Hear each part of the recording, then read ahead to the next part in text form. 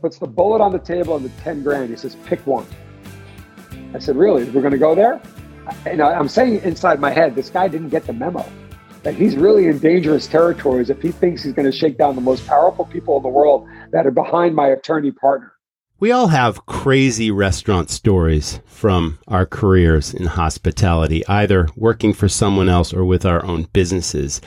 And today's guest is no exception. He's an illustrious New York City restaurateur operating in arguably one of the most competitive restaurant towns on the planet. He actually has a 25,000 plus square foot restaurant, which he'll tell us all about. But mostly his message is about playing by his own rules, creating his own luck and destiny, and not being intimidated by the obstacles that get in our way. So you're not going to want to miss this. Crazy stories, best practices, it's all here. Don't miss it. One caveat to this episode, folks. It's uncensored and contains adult language. It's not the episode to listen to with the kiddos in the car. And make sure you stay until the very end. You're not going to want to miss all the crazy stories that Stratus has to share. You're tuned in to the Restaurant Rockstars podcast. Powerful ideas to rock your restaurant. Here's your host, Roger Beaudoin.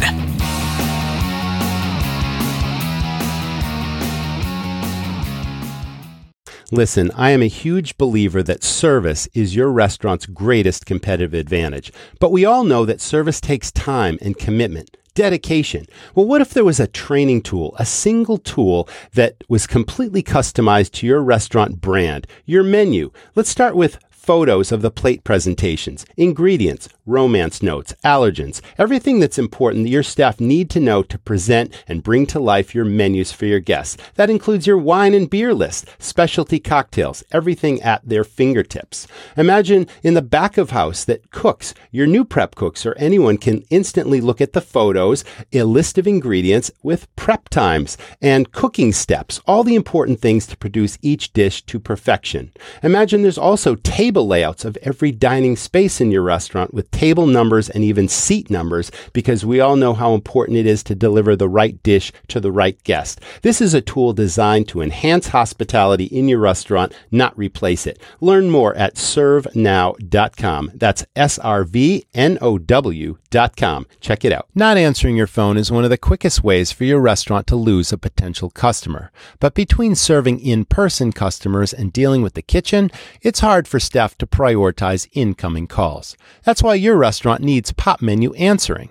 Simple questions that keep your phone line tied up can be handled without pulling a staff person from your in-person hospitality. Reclaim the power of your phone. Popmenu answering is powered by artificial intelligence to answer the simple questions most people call in with, like, do you have outdoor seating, or what are your hours? Within the Popmenu platform, you can customize answers for your restaurant and choose the voice your guests hear, plus create customized greetings. Popmenu answering picks up your phone 24/7, 365 days a year, turning every phone call into an opportunity. Plus, Popmenu's full collection of tools helps optimize your restaurant's website and menu, streamlines your ordering experience, and assists in retargeting to enable you to build long-lasting relationships with your guests. Get help answering your restaurant's calls now with Popmenu answering. And for a limited time, my listeners can get $100 off their first month plus an unchanging monthly rate at popmenu.com/rockstars. Go now to get $100 off your first month at popmenu.com/rockstars. Welcome back, everyone. This is the Restaurant Rockstars podcast. With me today, Mr. Stratus Morfogen, and he is a restaurateur, an investor, an entrepreneur, an author, really interesting guy. Welcome to the show, Stratus. How are you today? Thank you for having me. Absolutely great having you. You're coming at us from the eastern end of Long Island, a place I know well. Tell us about where hospitality and the passion for restaurants really began with you. Well, I'm a third generation restaurateur. My grandfather immigrated here in 1895. My real last name was Morfogenis, but he had to cut the IS off because when he signed his first restaurant lease in 1905, Morfogenis wouldn't cut it. So he wanted to sound a little bit more white, Anglo-Saxon, Protestant, German, and he went with the name Morfogen by cutting off the IS. And there he opened up Pappas, and Pappas became a big hit from 1910 to 1975. 10 years after his death, the restaurant still continued. And, so I grew up in that business. And then from my father, started in 1956, he had up to 14 restaurants.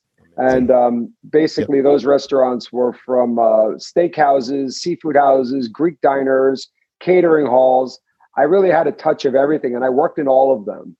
So I knew at 4 to 6 years old that this is what I wanted to do. That's a really early beginning. So obviously it got under your skin, and the passion and the pride runs deep, and you've got a number of experiences. Let's talk about the Fulton Fish Market, because you did something really interesting there when the internet was in its infancy, and ta-da, tell us that story. Well, it's funny. In regards to my book, it starts off with, I'm 6 years old and I'm at the Fulton Fish Market, and I describe it as Disney World for me. That was my Disney World. And literally, my mother, when I was around 7, said, I'm taking your brother and sister to Disney World for the week. And I said, no, Dad's got the truck this week, and I want to go to Fulton Fish Market with him. So I rejected Disney World to actually go to the Fulton Fish Market. I think I was 7 years old, and my father realized at that point, restaurant is really going through my blood.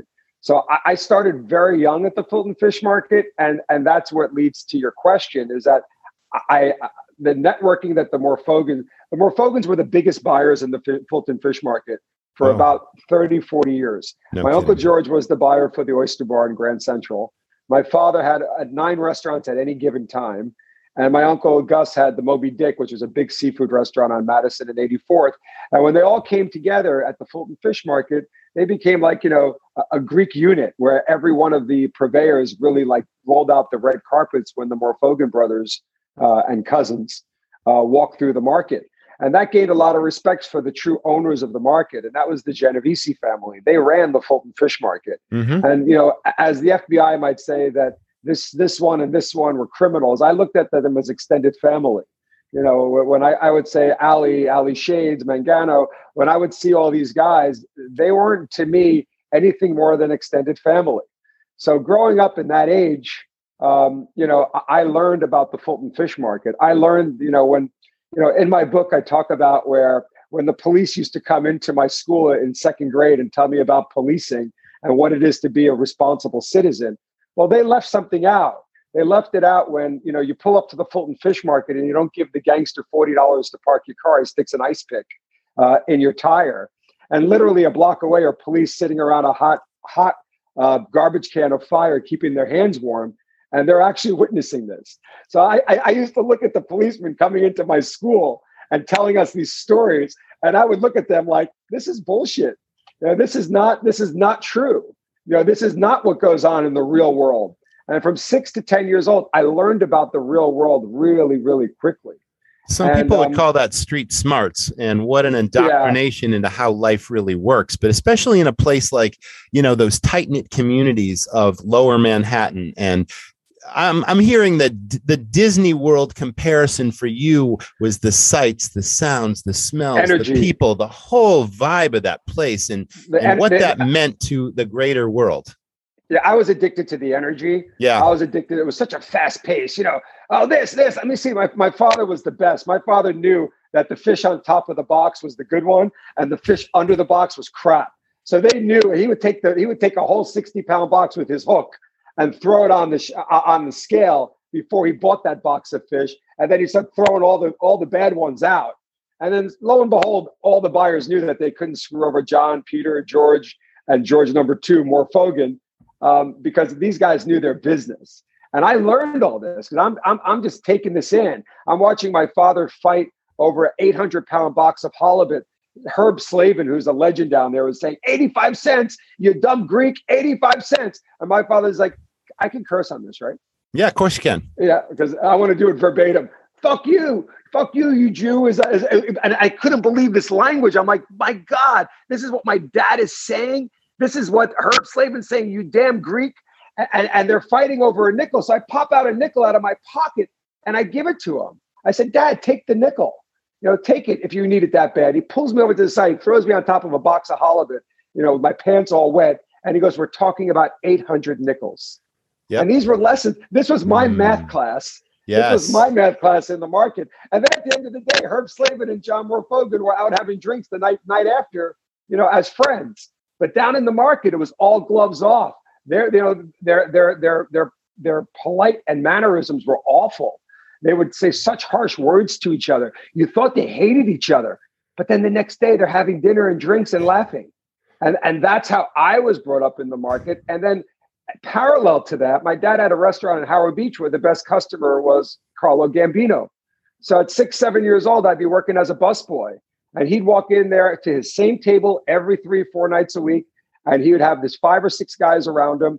And, I always saw how my father and all the managers treated him. Oh, Mr. Gambino's here. Mr. Gambino, get him his drink, get him his table. And I'm like, wow, VIP service. This guy is important, Yeah, so I walked to the table one day and I wanted to be involved in that. I wanted to be a part of this. So I'm pouring him water and I said, hi, Mr. Gambino. And the whole table just shuts up. Because here's a guy that's gone so far out of the way to be indiscreet, to have discretion where no one knows who he is. Yes. And all of a sudden, this 6-year-old chubby busboy knows his last name. The table went silent. And I said, oh, what did I do wrong?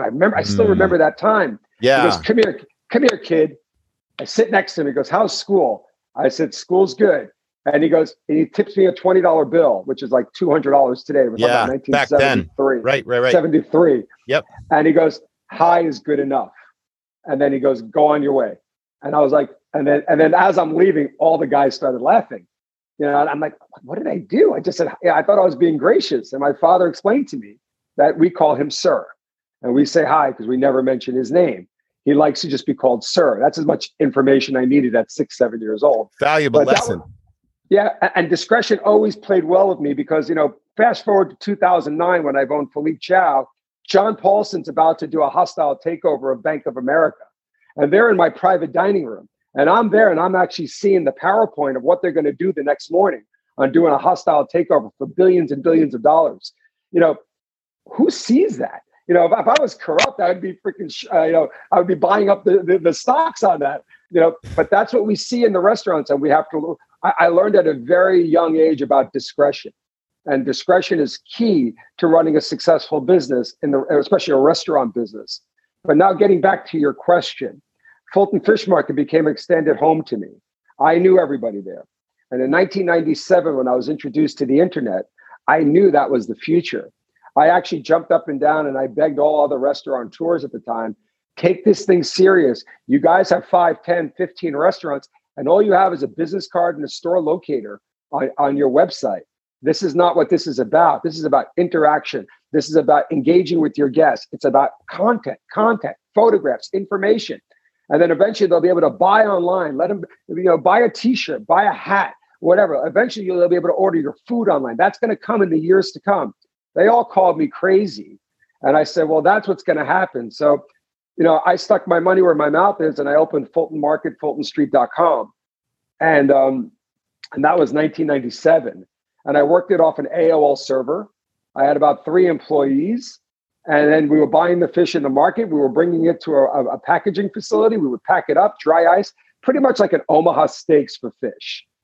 And visionary, some people would say you could see around corners because you could see trends before they began. You didn't see it as a trend. You saw it as the future of the world way back then, right? 1997. It's like, okay, the web is now a thing and people are starting websites and very few people really understood how it would work and what the long-term value of it would be. But it sounds like you instantly recognized that value and you saw an opportunity to move that whole enterprise forward in a different way. And it saddens me to say that one of my friends owned about 125 sporting goods stores, right? Yep. And I told him in 97, I said, listen, I'm not going to mention his name, but I said to him, hey, you got to take this web thing serious. You're way ahead of Amazon. This thing called Amazon is going to come and they're going to start doing sporting goods. They just made an announcement. They're going into other things but books. You need to jump ahead of this thing. You got 125 stores. You can use these stores for returns, for same-day delivery. Imagine same-day delivery. Crazy. And he's like, this was the answer I got. He said, if you think people are going to buy jerseys and hats and a baseball glove through this computer, you've lost your mind. I said, I'm going to tell you. I'm going to tell you one more thing. They're going to be able to buy cars without seeing them, and they're going to buy houses without seeing them from this computer that you're talking about. So with that said, they're going to buy jerseys because if they can't touch the jersey, they're not going to buy it. I said, BS. They're going to buy the jersey because they don't want to get out of there. They want it on their terms. They don't want to be going to your store to shop. They want to shop on this thing called the computer, called the internet, and they're going to want you to ship it to them. You can do same day delivery. You've got the stores. He laughed me out the table, laughed me. He said, all I needed is this for a location finder for my 125 stores.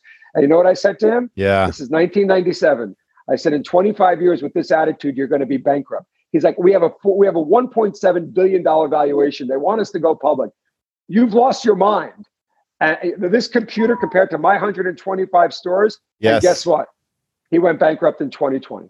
And the lesson there is innovate or die, stay relevant or you're toast, which leads me to my next question. So you are a well-known, accomplished lifetime restaurateur. You learned the business from the ground up, working, I'm hearing, pretty much every position. You met influential people from an early age. And now I can't think of a more competitive, maybe San Francisco would be a close second, but what is a more competitive restaurant town than Manhattan? And think about how restaurants come and go practically every minute. How do you stay relevant and stay ahead of the curve and keep innovating and develop a celebrity clientele that 1 minute you're hot and the next minute some other place is hot? How do you maintain that relevance? I mean, everything you've just said basically describes my life. Yes. From the pitfalls and the successes and the failures, it's all been part of my journey. And that's what I put in my book, Be a Disruptor, because everything I've ever done, I've disrupted it. I did a Greek diner. My father had a Greek diner. I did my version of a diner called Gotham Diner. It was a 3-star New York Times chef, and it was called Gotham Diner. And I was inspired by the Fog City Diner. Funny that you say San Francisco. Yes, I'm familiar. But I wanted to do my diner with a 3-star New York Times chef, but still have eggs and burgers. And that was in 1993. When later on, when I created Philippe Chow, I basically took the chef out of Mr. Chow, and I wanted to create my version of fancy Chinese food, but I wanted to be relevant with the entertainment industry. So I was playing from Neil Young to Grateful Dead to Led Zeppelin to the Bee Gees in a dining room, which was never heard of before, in a fine dining atmosphere where people were paying about $100 a person in 2005. Mm-hmm. And you're hearing Led Zeppelin and Grateful Dead and Pink Floyd, but that was my vision of how I wanted to create my Chinese restaurant. And that became a gangbuster success. It was the highest grossing restaurant in America for 7 years straight. And I sold that in 2014. And basically, I took 3 years off, spent more time with my kids. And I came up with this concept of, my wife and I would go to a steakhouse and she didn't eat beef. But, she would sit there with a lobster and a towel or a piece of fish and parsley and cream mm-hmm. of spinach and a baked potato. And there I am sitting with a big porterhouse. And I'm saying, wow, something's wrong with this. And here I am. I've had Chinese restaurants at that point for about 9 years. And I said, you know what? I said, wouldn't it be cool if the porterhouse remained the same, dry aged 35 days, but we married it with salt and pepper lobster and Peking duck and Beijing chicken and funky dumplings. Let's go, instead of just a regular pork, shrimp, or crab dumpling, let's do pastrami. Let's do Reuben. Let's do bacon cheeseburger. Let's do peanut butter and jelly. Instead of a soup, let's do French onion soup zao bang. Let's do French onion soup dumplings. Let's do lobster bisque dumplings. And then the whole thing basically went bananas, where I married Beijing Chinese with an authentic American steakhouse, staying true to each culture. And again, before we launched Brooklyn Chop House, I noticed at that point, either we're going to screw this up by confusing everybody, or this will be innovation and disruption at its highest point. Because remember, the Chop House came with the Irish immigrants in the 1850s in New York, and they all settled in Brooklyn. And basically after that, the menu never really changed that much. It actually morphed into steakhouse, but Chop House and Steakhouse to this day, you still have the same side dishes: cream of spinach, baked potato. And unfortunately, one of the top steakhouse got a scathing review because it said, hey, the steak is great, but everything else seems like an orphan. Everything else seems like an afterthought. And what I wanted to do is make the co-stars just as good as the star. And the star being the dry aged meats that I get from Pat LaFrida, 35 days. I age everything. I wanted the co-stars to be just as important and relevant. As So what I important. created was LSD. So, people said LSD. What do you? I said, yeah, we're going to do a culinary trip, and we're going to make everything about Brooklyn Chop House. The sub tag is going to be LSD. Like, what is LSD? I said lobster, steak, and duck, and that's it. And then we could do lobster, steak, and dumplings. At the end of the day, it's lobster, cool. steak, and duck, and it's dim sum and chops. It's Roger. It's been hashtagged so many times on Instagram. Hashtag LSD. I got a letter from the feds telling me that I'm under investigation for the promotion of narcotics. Instagram was forced to remove hashtag LSD. It's an acronym, for God's sake. If you go on Instagram today, hashtag LSD does not work. It was hashtagged over about 3,800 times in a year from our restaurant and the customers. Yeah. And they shut it all down. That was marketing legendhood to me. I finally achieved it when they took down a hashtag, and LSD has become a phenomenal success. And then when you add our funky dumplings, it becomes a unique experience where we hashtag no place on earth but Brooklyn Chop House, where you can get Chinese fused in with an American steakhouse and great dumplings. There's so many lessons here about creativity and innovation and just zigging when everyone else is zagging that literally captures notoriety in a big way, and things go viral and it captures their imagination, and I'm sure you're a big believer in hooks in your restaurants. You've already mentioned a couple of examples of those. It's like, if our goal is to up level this industry, it's to take all the stories and the experiences that you've had and just give people a new idea that they say, wow, I can do something like that. I can innovate. I can do what my competition is not doing, because really it's such a competitive industry. And you're obviously a really resourceful, creative guy with celebrity behind them and notoriety and all these things which help up level a business and help you stay relevant. Absolutely. But for the average operator out there that is running a restaurant, not running a business, running a restaurant, not building a brand, it's like, what advice would you give them to sort of disrupt their own business and, their own restaurant, and turn it into more of a business and a brand? Because not everybody can do that, and it is so important to the success and the longevity of your operation. Don't you think? Yeah, I mean, to answer the first part of your question regarding celebrity, I mean, my restaurant now is in 30 hip hop tracks. And it's from Jay-Z to Fabulous to Rick Ross to Nas. Every rapper you could imagine is rapped about my restaurant. That's and when you hit that kind of notoriety, it becomes a cultural phenomenon. Yes. But my advice and I've been doing this all COVID long. I've actually been teaching 4 universities entrepreneurship. I do it on my dime because I like to help, because I like people. And that's why I wrote Be a Disruptor. I'm trying to avoid people to make the same mistakes I made, and I like speaking to young people, young entrepreneurs, and try to guide them where it's like me taking my body and going back to the 25-year-old Stratus and what I would have done differently. But there's 2 answers to that. Right now, I'll tell you, I wouldn't have changed a thing, because those failures were actually an education for me. But what I tell restaurateurs today, I said, you know what? It's not easy to get celebrities in there. It's taken me 35 years of relationships to have my restaurant full of celebrities. But that's, at the end of the day, I treat celebrities the same way I treat my everyday customers. They're all VIPs to me.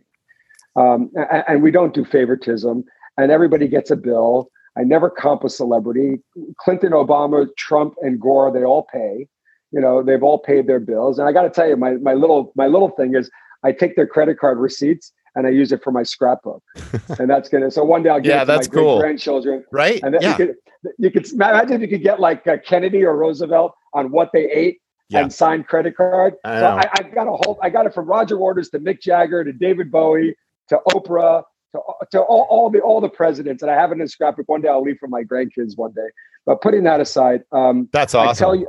I tell young restaurateurs that, take your social media very serious. Mm-hmm. Don't look at it as an afterthought. I answer every customer that goes on my restaurant's Instagram and inquires about something, because to me, that's fish in a barrel. When people outsource it to like third world countries to answer their Instagrams or answer their social media, they're not understanding the opportunity. The opportunity is right there in front of them. You got guests that are circling like sharks, circling. They're interested in your product, and you're going to have a third-party guy in India or outsourced in Africa or Asia that's going to answer them. Yeah. No, the only person that should be answering it is you or the manager that walks around the dining room of your restaurant. To that capacity, that person should be answering and be all over social media to answer questions. Because to me, outsourcing never made any sense to me. Talking about FultonStreet.com, we were featured in Customers.com by Patricia Sebold. That was like the iconic book of the time, Customers.com. And the author was Patricia Sebold, who was an icon in customer service. FultonStreet.com, with its AOL server and 5 employees at the time, was featured up with Southwest Airlines, Wells Fargo, and Amazon as the best in customer service in the first generation of the internet. I mean, she said, and she even said they're working on an AOL server. But when I placed my order, I got an email from a person. That said, It went out there. Hi, Mrs. Sebold. Thank you for your order. My name is Stratus. Blah, blah, blah, on and on and on and on. If you need anything else, here is my cell phone. Now, all of a sudden, because you got to remember the early part of the internet, people were scared about credit cards. But when you see, our goal was to put our hand right through the screen and shake the customer's hand. When you do that, especially early on, Patricia Sebold was blown away by the customer service. And that's what I'm telling young restaurateurs today. You may not have the budgets. You got your asses kicked by these corrupt politicians.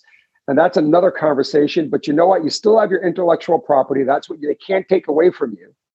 But when you have your restaurant, take social media, especially Instagram and TikTok and Twitter and Facebook very seriously, and make sure someone that is educated in your menu and your customer experience is answering the questions, not some outsourced person, not some intern. Because if that, you're not understanding the business. To understand the business is you need to roll up your sleeves and make sure that I fall asleep at night, Roger, answering customers. I'm answering off my phone or my iPad, and I wake up in the morning and it's sitting in my lap. And one day, It's very funny. 3:30 in the morning, someone said, "Hey, what kind of steak is this?" And I said, "Oh, it's a tomahawk, 32-ounce branded Brooklyn Chop House."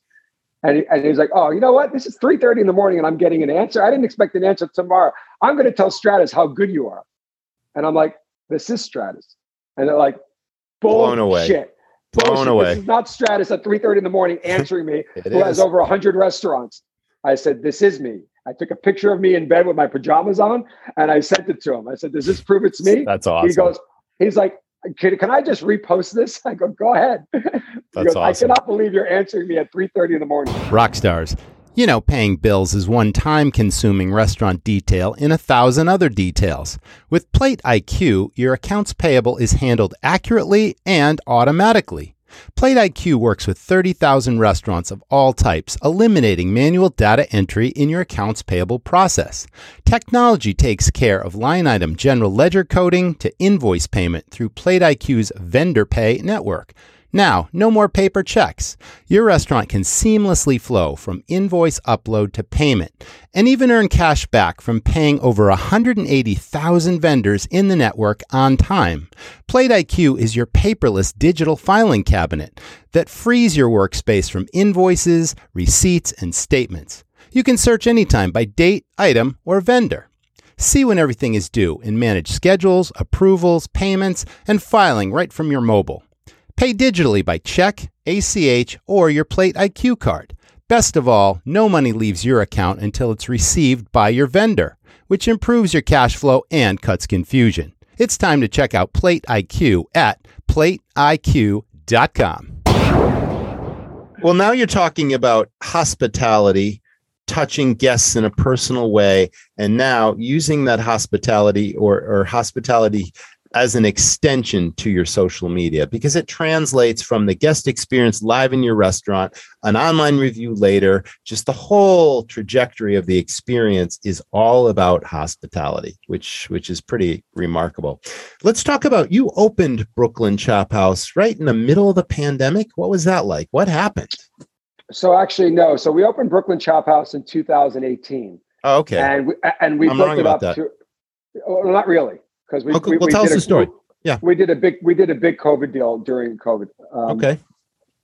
So we opened in 2018 and we launched the LSD dumpling concept of Brooklyn Chop House. When I asked my Chinese chefs, When you think of chop house, what do you think of? They're like chop suey, chop sticks, hack pork, chop pork. Chopper's a respected position in the kitchen. Right. I'm like, really? And this was my chef from Philippe Chow. Now he's with me at Brooklyn Chop House. I said, Chef Skinny. I had to call him Skinny. I said, I think lamb chop, pork chop. And he goes, what? No. He's like, no way, with a really strong Chinese accent. No. Chop suey, chop sticks. I said, that's it. Two cultures look at the word chop house in two completely different meanings. Yes. And that's why we fused this all together. So Brooklyn Chop House was a gangbuster success. And then it wasn't. COVID hit us and we had a, $9 million a year restaurant. Our highest projections were $5 million. And in March 2020, I had basically a restaurant doing $10,000 a week in delivery. And at that point, my partner, Dave Thomas and Robert Cummings and myself, we sat down and said, what do we do here? Morale is at an all-time low, had to lay off 90% of our staff. And I said, you know what? I think we should do something that we can remember and talk to our grandkids about. Let's give it all away. Let's just give it away. Let's give everything we got and let's create like a co-op here and start protecting the healthcare heroes that are keeping us safe and on the lines, because it's a war now. We actually went into a few emergency rooms and it looked like what I would imagine what a war would look like. Yeah, and right. And not just the doctors and nurses, the janitorial staff, the maids, they're cleaning up beds of people that just died from COVID. Right. They may bring this home to their families. And I said, we need to do something because no one's doing anything. So we started making gift bags and just handing it anonymously to New York Presbyterian, who are right next to us. And then they started posting stuff on Instagram. Thank you, Brooklyn Chop House. One was 20 feet long and 20 staffers were holding a letter. It's like, wow, that's pretty cool. We didn't do it for that, but that's really cool. So we're sending them lobster dinners, steak dinners. We're sending them wine. Junior's Cheesecake gave us 1,000 cheesecakes. We're sending them cheesecakes. And then New York Post said Hero of the Day, March 27, 2020. They called us Hero of the Day. And with that, the big companies like Cisco and all the other big companies came to us and said, hey, how can we be a part of this? I said, donate food. Give us as much as you can so we can up this thing. Awesome. Lo and behold, Great. in 1 month, we upped it to about 19 hospitals. And Nice. from March 2020 to July 2020, we served 8,400 healthcare heroes. And we did it all complimentary. Yes. At the end of the day, thank God it didn't cost me that much money because I got it from Cisco. Helped us a lot. Still, Cisco Foods. What a noble effort. We organized it. Yeah, for sure. I mean, obviously, that's a beautiful thing. That's a great story. Yeah, thank you. And I got to tell you, that's the great story that I'm going to tell my grandkids one day, because to me, that was the most proudest moment of listening. We have hundreds and hundreds of photos of healthcare workers from all different hospitals and one nursing home on Mother's Day and 3 police departments. And they're just saying, thank you. They're dancing with the bags of Brooklyn Chop House. I mean, the most amazing videos and pictures they posted. It actually built the morale of our team again. Totally. We actually I'm sure it did. Felt good. Common cause for the common good. And that was a remarkable effort for sure. So what happened at that time, coincidentally, my capitalism hat was open too. I had it nice and shiny. So every other week I would get 2 to 3 offers from landlords that just lost a business or lost a restaurant asking me, hey, would you consider bringing Brooklyn Chop House here? Would you consider another brand? Would you consider bringing back your Greek grandfather's Pappas restaurant? And I just kept on saying no. And up to about 100 no's, all of a sudden, the Friedland Group offered me to take 25,000 square feet in Times Square. And I said to David Friedland, that's a little too big for me. And those guarantees and all that other stuff that you guys asked for in Times Square. It's a big, huge space. Yeah, it's not for little guys like me.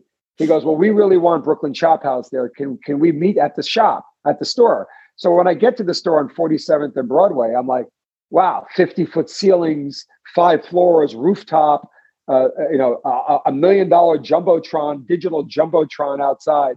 It was a Buffalo Wild Wings. Oh. And I said, David, I'm going to write down what I need to get this deal done. Yeah. And I expect never to hear from you again. I still consider you my friend, but business is business. I've got to tell you what we can do here. And together with my partner, Robert and David, we just wrote down all these different things. And we wrote, 8% lease, where Robert came up and said, hey, cap it at $1 million. Capped at $1 million. 8% of our sales will be the rent, capped at $1 million. We want a 25-year lease, which is unheard of in Times Square. We want a COVID clause. A COVID clause means for any socialist governor or mayor in the future that ever decides to shut us down without going to a court of law, we revert to 8% straight with no base rent. If they shut us down, where business interruption doesn't cover it. Yeah. And so if business interruption doesn't cover it, then we revert to 8%. If there's any shutdown in hours of operation or capacity of any kind, it drops to 8%.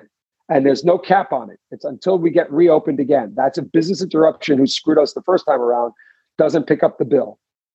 I have that in there. Then it comes to the guarantees. Buffalo Wild Wings guarantee was $7 million. I said, no, our guarantee is going to be $100,000. $100,000 is the only thing I'm going to guarantee on this lease. I need 2 years rent free, and I need a 7-figure check to do the cosmetic overhaul to convert this to a Brooklyn Chop House. I wrote it on a piece of paper. I handed it to him. I put my jacket on, and you got to remember, I just got to the square, and it was probably April 2020, and I was the only one in the square at Friday at 2:00.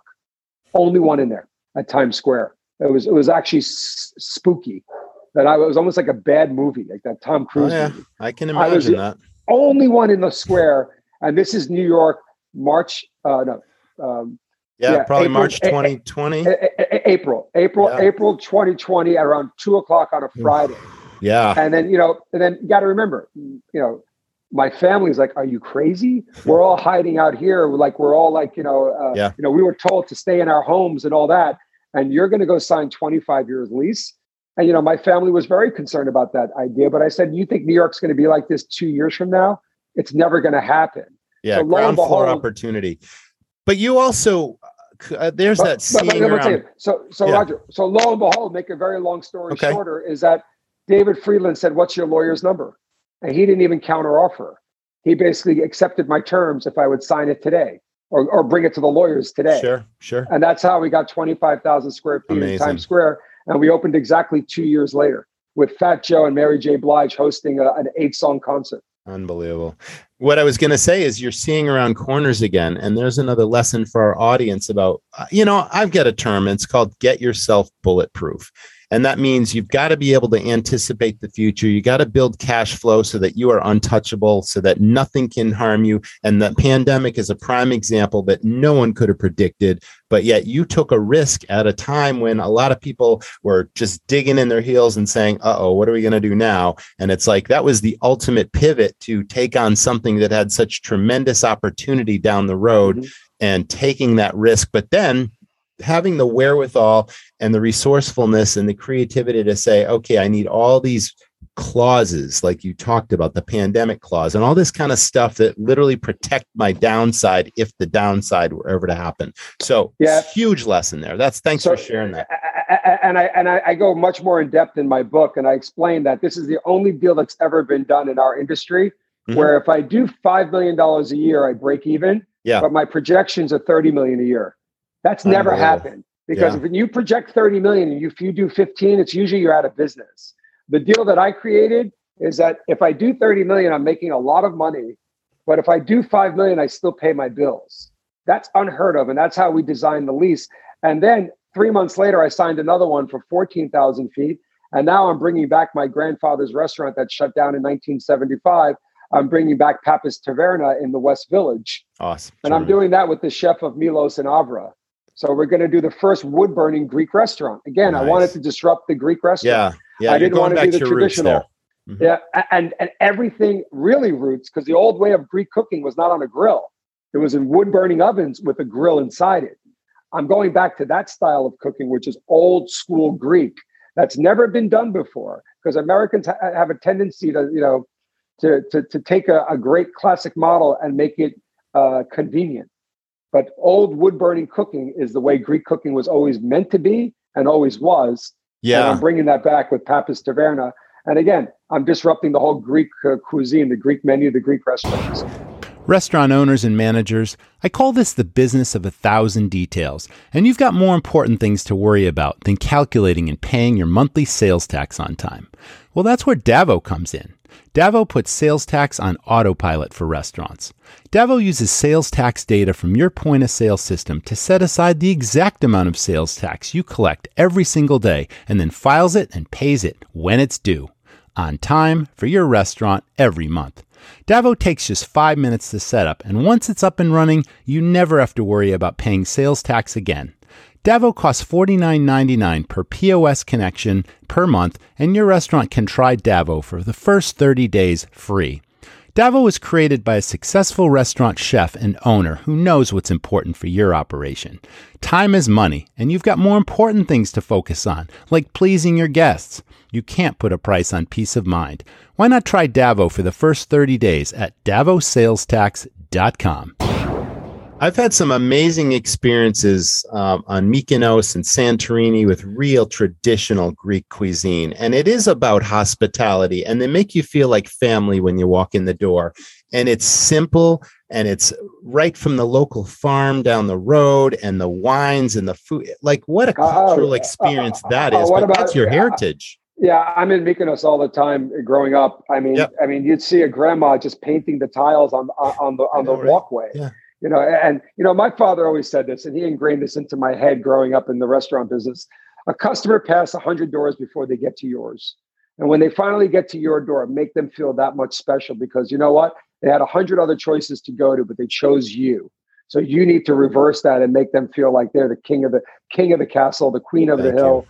And that's how I was brought up, with my mother and father just literally bending over for any customer that walked in.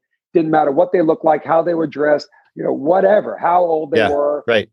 They treated everybody like they were extended family. And lo and behold, every time I had a birthday party where it was like my big fat Greek birthday party, we'd have the waiters and waitresses and the busboys all there as guests.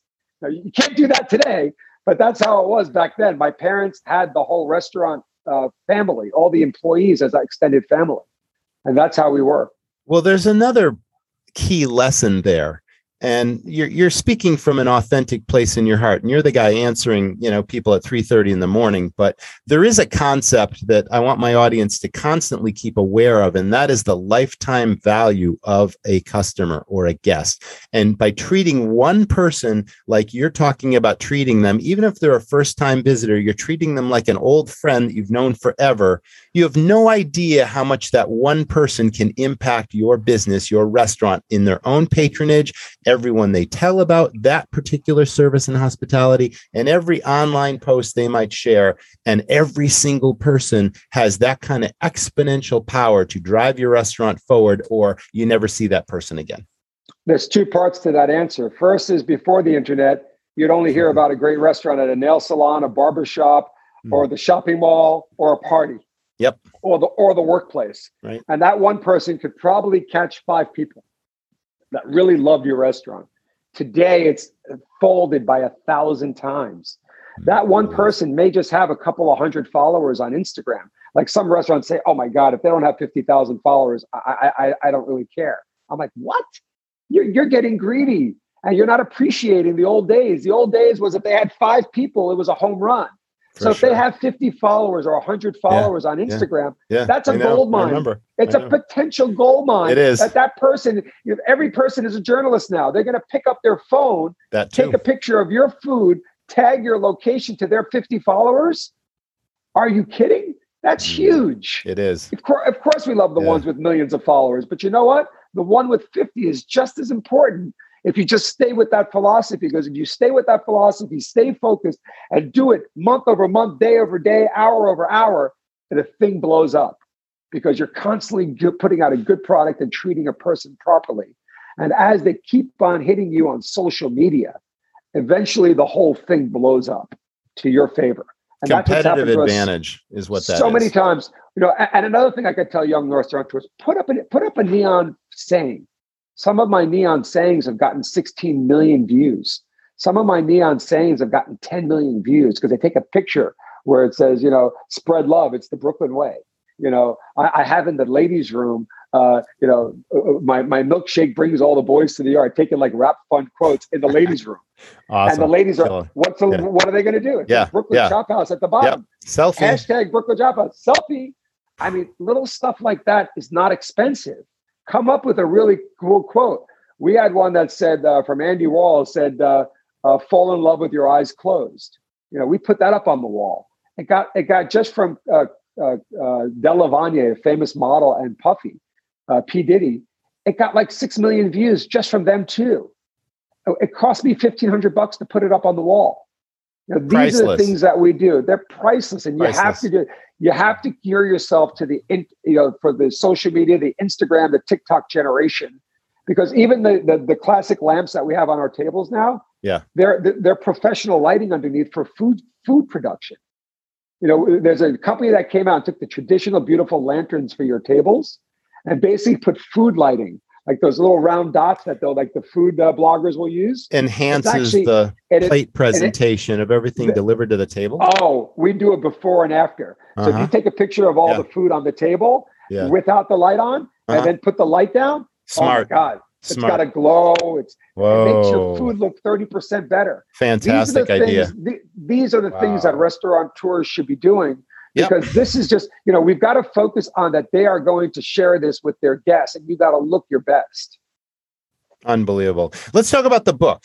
Stratis, you wrote a book, and it's called Be a Disruptor, Streetwise Lessons for Entrepreneurs from Mobs to Mandates. That's quite a title. Take us through it. What are you covering, and what's the crux? Yeah. So, like I said, the mob has been in and out of my life about 3 or 4 times through my career. Started out when I was a kid, all on a friendly level. Then to the Fulton Fish Market, all on a friendly level. But then it turned nasty on me. In 1993, I had a very successful Gotham diner. And we were doing a lot of alcohol business. We had big DJs, and it became like a nightclub, like a diner nightclub after 10, 11 o'clock. So come knocking, or John Gotti Jr.'s thugs come knocking on my door. And they say, we want $5,000 a month. And I said, for what? They said, it's an alcohol tax. I said, an alcohol tax to who? Oh, that's to us. We give you protection, and you got to pay a piece of your alcohol business to us. And they said, you should be thankful, because I know you're doing more than that. And we could probably charge you $10,000 like we charge other places, but we're just going to do $5,000 with you. I said, here's my answer. Go fuck yourself. And that was it. And everybody was unbelievable. like, oh. And I said, I'm not afraid of you guys. Whoa. I'm telling you to go fuck yourself and get the fuck out of my restaurant. Yeah, and ace up your sleeve somehow? No, I didn't at that point, but it Keep came. going. And so what they started doing, they beat up 2 of my managers.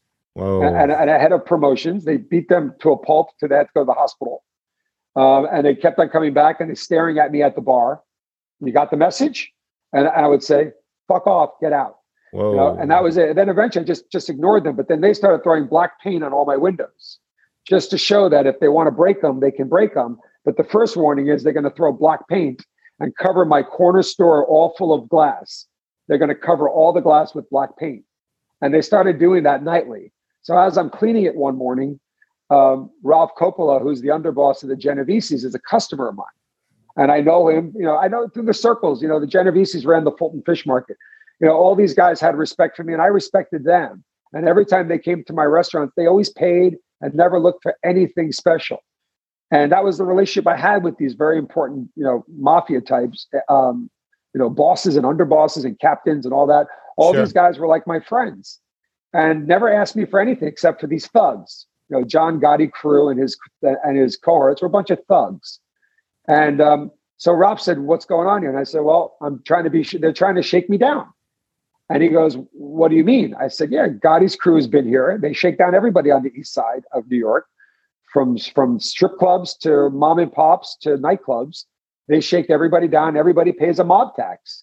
I refuse to do so." He said, "They're doing that to you?" Because this is a place that these guys frequented like 5 times a week. It was like their second home. Again, always paid. They sat in the back. They had their little dinners and lunches and breakfasts and whatever. Just really nice guys to me. And Ralph Coppola says, "Sit tight." That's all I heard. 2 days later, I got a call from one of his guys and said, "Go to Ferrier Bistro on 65th and Madison and be there at 11 o'clock. I said, "Okay." So I went there at 11 o'clock. I had known the restaurant. I know the owner, Alon. And I knew in the back, all the Gambino capos had a dinner like 4 nights a week in the back. And like the heavy duty guys, like really big, important people. Gotcha. Because I'd see them there because I would frequent Ferrier. Mm-hmm. And then, so when I get there, Ralph is there with another soldier of the Genovese's named Bucky Carbone, who befriended me years before. And we were actually like on first name basis. And we sit down with these 5 Gambino capos. And Ralph says, "Listen, this guy is around us." And I'm like, I am? Like, I really? News to me. But yeah, I just shut my mouth and I listen. This guy is around us. You tell Junior to come correct, because if he continues to harass him, this thing is going to escalate where the five of you at this table will do nothing about it. Can do nothing about it. And I'm like, I didn't realize how big these guys were, because the guys they were talking to, I knew how big they were. Of course. These guys were like, so the difference was they were wearing their $3,000 suits. My guys had a Yankee bomber jacket and a baseball hat. But meanwhile, they're the ones that were the most powerful guys in the whole crime world. So within a minute, the Capo's like, hey, we know this Greek kid. He's a good kid. We actually go to his place. We'll squash this, Ralphie. Ralphie, we're going to squash this. Don't worry about it. Consider it done. Just tell him, if this continues, where they keep threatening this kid, this thing is going to escalate and it's going to be a problem. And lo and behold, it was squashed. Fantastic. Just like that. And then when I discussed it with my dad. Heavy story there, Stratis. That's a heavy story. Wow. And when I discussed it with my dad, I said, Dad, this is what happened. He's like, be careful. You may have exchanged one devil for another. And I said, I don't know about that. I don't think so. And lo and behold, I was right. They never asked me for anything. They kept on coming to the restaurant. They didn't even ask me to comp them anything for their service. They kept on paying their bills. But fast forward to June 94, I opened up my first nightclub. So with knowing those guys, I met their attorney, Patty Stisso. And Patty Stisso was their general counsel, a legitimate lawyer. And Patty, I needed to raise like $500,000 to take over this old nightclub on 54th and Park Avenue and convert it into a nightclub, because that was my dream. As a kid growing up in Garden City, I wanted to own a nightclub in Manhattan. So Patty put up the $500,000, and basically we were in business together. I knew in the back of my mind that $500,000 was coming from the Genovese guys. Mm-hmm. I knew it because right away I could see that they were involved in the construction. Right. I could see that they were involved in it. And you know what? At that point, I was like, whatever. I know on record and with the State Liquor Authority, I'm partners with a legitimate person where he disclosed where he got his money. And I saw the checks coming in. And how he got to that point, it's none of my business. That's not my business. And later he got in trouble with the law for laundering money, and he actually did prison time. But that's years later. But putting that aside, I knew that these guys were basically behind it. And I was kind of okay with it, Roger, because I knew if they're going to shake me down at Gotham Diner, which is 2,500 square feet, what are they going to do with 8,000 square feet on Park Avenue? So I knew at the end of the day, having Patty as my partner and having the guys behind me, I was never going to be shaken down. Well, what happened was after the club opened, a Jewish gangster came to me from LA, and he was like the head guy in Los Angeles. He was like the Bugsy Siegel of the time. Okay. And he came to me and he sat down with me and he said, listen, I want to be your partner here. I said, I don't need another partner. And he goes, well, you don't understand. You have no choice. I said, we're from LA, but we want to be in the nightclub business in New York City. And we figured you'd be a perfect guy that we want to partner with. And I said, I don't have any interest. And he goes, well, let me put it to you this way. And he writes down on a napkin $10K on a cloth napkin, which pissed me off because this napkin cost like 10 cents. And he's writing on a cloth napkin with his pen, which was such bad manners. That first thing that really bothered me was that was a disrespect right there. Yeah. 10,000. He writes $10,000 and he takes out a gun. He pulls out a bullet, puts the bullet on the table and the 10 grand. He says, pick one. I said, really? We're going to go there? I'm saying inside my head, this guy didn't get the memo that he's really in dangerous territories if he thinks he's going to shake down the most powerful people in the world that are behind my attorney partner. But lo and behold, I said, listen, I'm going to discuss it with my partner and I'll get back to you. I called Patty. I said, this is going on. Minutes, I get a call from Ralph to meet me at Cafe Tabac and let's discuss it. So I knew, I wasn't stupid. That I knew that I had that protection being partners with Patty. Right. The legitimate lawyer who I adore. And so what happened at that point is Rob says, what happened? I told him what happened. He started laughing. He was with two other soldiers. I said, why are you laughing? This is pretty serious. It's like, he called me nephew at the time. He says, nephew, I got it. Yeah, I got your back. Tell the guy I want to see him at 11 o'clock Friday night and we'll discuss the opportunity. I was like, fuck that. He showed me a bullet. You guys want to discuss the opportunity? But anyway, I walk in the club at 11 o'clock that night. There they are having champagne, having a great old time. Ralph and the Jewish Gangster, having a great old time, champagne, this and that. And I'm like, wow, I guess they don't really care about somebody threatening my life. But literally around 4:30 in the morning, when this guy is all juiced up and drunk, I heard Ralph, it was in the VIP room, and there was nobody left in the room. And I went up to him and said, how you guys doing? And he goes, nephew, we're doing well. Thank you. He eyed me to get out, like leave. Literally, I heard Ralph said, here's my counter offer to the offer that you made my nephew.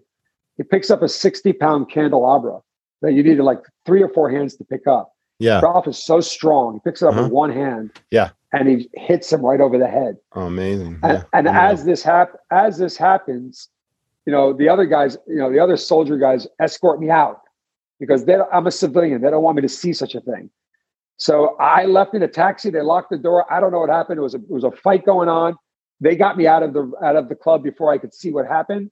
But I know the guy really got hurt hard. Yeah. And the only thing I saw, like I write in my book, is the next day, the only thing that I saw different was that the big area 20-foot carpet was gone. And that was it. And I don't know if it was because it was stained or whatever. More than likely. I don't know what happened to him. Yeah. But all I know is that these were the stories pre-Giuliani, New York City, and hospitality. You had to decide, Roger, what side of the fence you were going to be on. If you were going to say, you know what, I'm on the side of the fence where I'm just going to cut these guys checks every month. I know. Or you're going to sit back and fight it. Take and a have stand. Those guys and have at least have some of those guys in your back pocket if needed, just out of friendship. Yes. Because they were there just for friendship. They may have made an investment through Patty Stisso. I'll never know. Yeah. And Rouge made a lot of money. But these are the kind of stories that we dealt with pre-Giuliani in New York City. That's really amazing. You've shared so much with us. We talked about hospitality. We talked about innovation. We talked about relevance and staying ahead of the curve, creative ideas that really build your business, and your book, Be a Disruptor by Stratis Morfogen. Stratis, you've been a great guest on the podcast. I can't thank you enough for being with us today. Thank you. Thanks for having me. That was the Restaurant Rockstars podcast. Thanks to our audience for tuning in. I wish you all to stay well. We'll see you again in the next episode. Thank you, Stratis. What an amazing conversation. You are truly a restaurateur. So many great stories, so much great learnings. You've seen it all, and there's so much ahead for you. So we wish you the best of success, and thanks again for joining me on the podcast. Thanks also to this week's sponsors, Plate IQ, Pop Menu, Davo, and Serve, the restaurant training app at srvnow.com. Hope you all stay well. Can't wait to see you next time. Stay tuned. People go to restaurants for lots of reasons. What the customer doesn't know is the thousands of details it takes to run a great restaurant. This is a high-risk, high-fail business. It's a treacherous road, and smart operators need a professional guide. I'm Roger. I've started many highly successful, high-profit restaurants. I'm passionate about helping other owners and managers not just succeed, but knock it out of the park. You don't just want to run a restaurant. You want to dominate your competition and create a lasting legacy. Join the Academy, and I'll show you how it's done. Thanks for listening to the Restaurant Rockstars podcast. For lots of great resources, head over to restaurantrockstars.com. See you next time.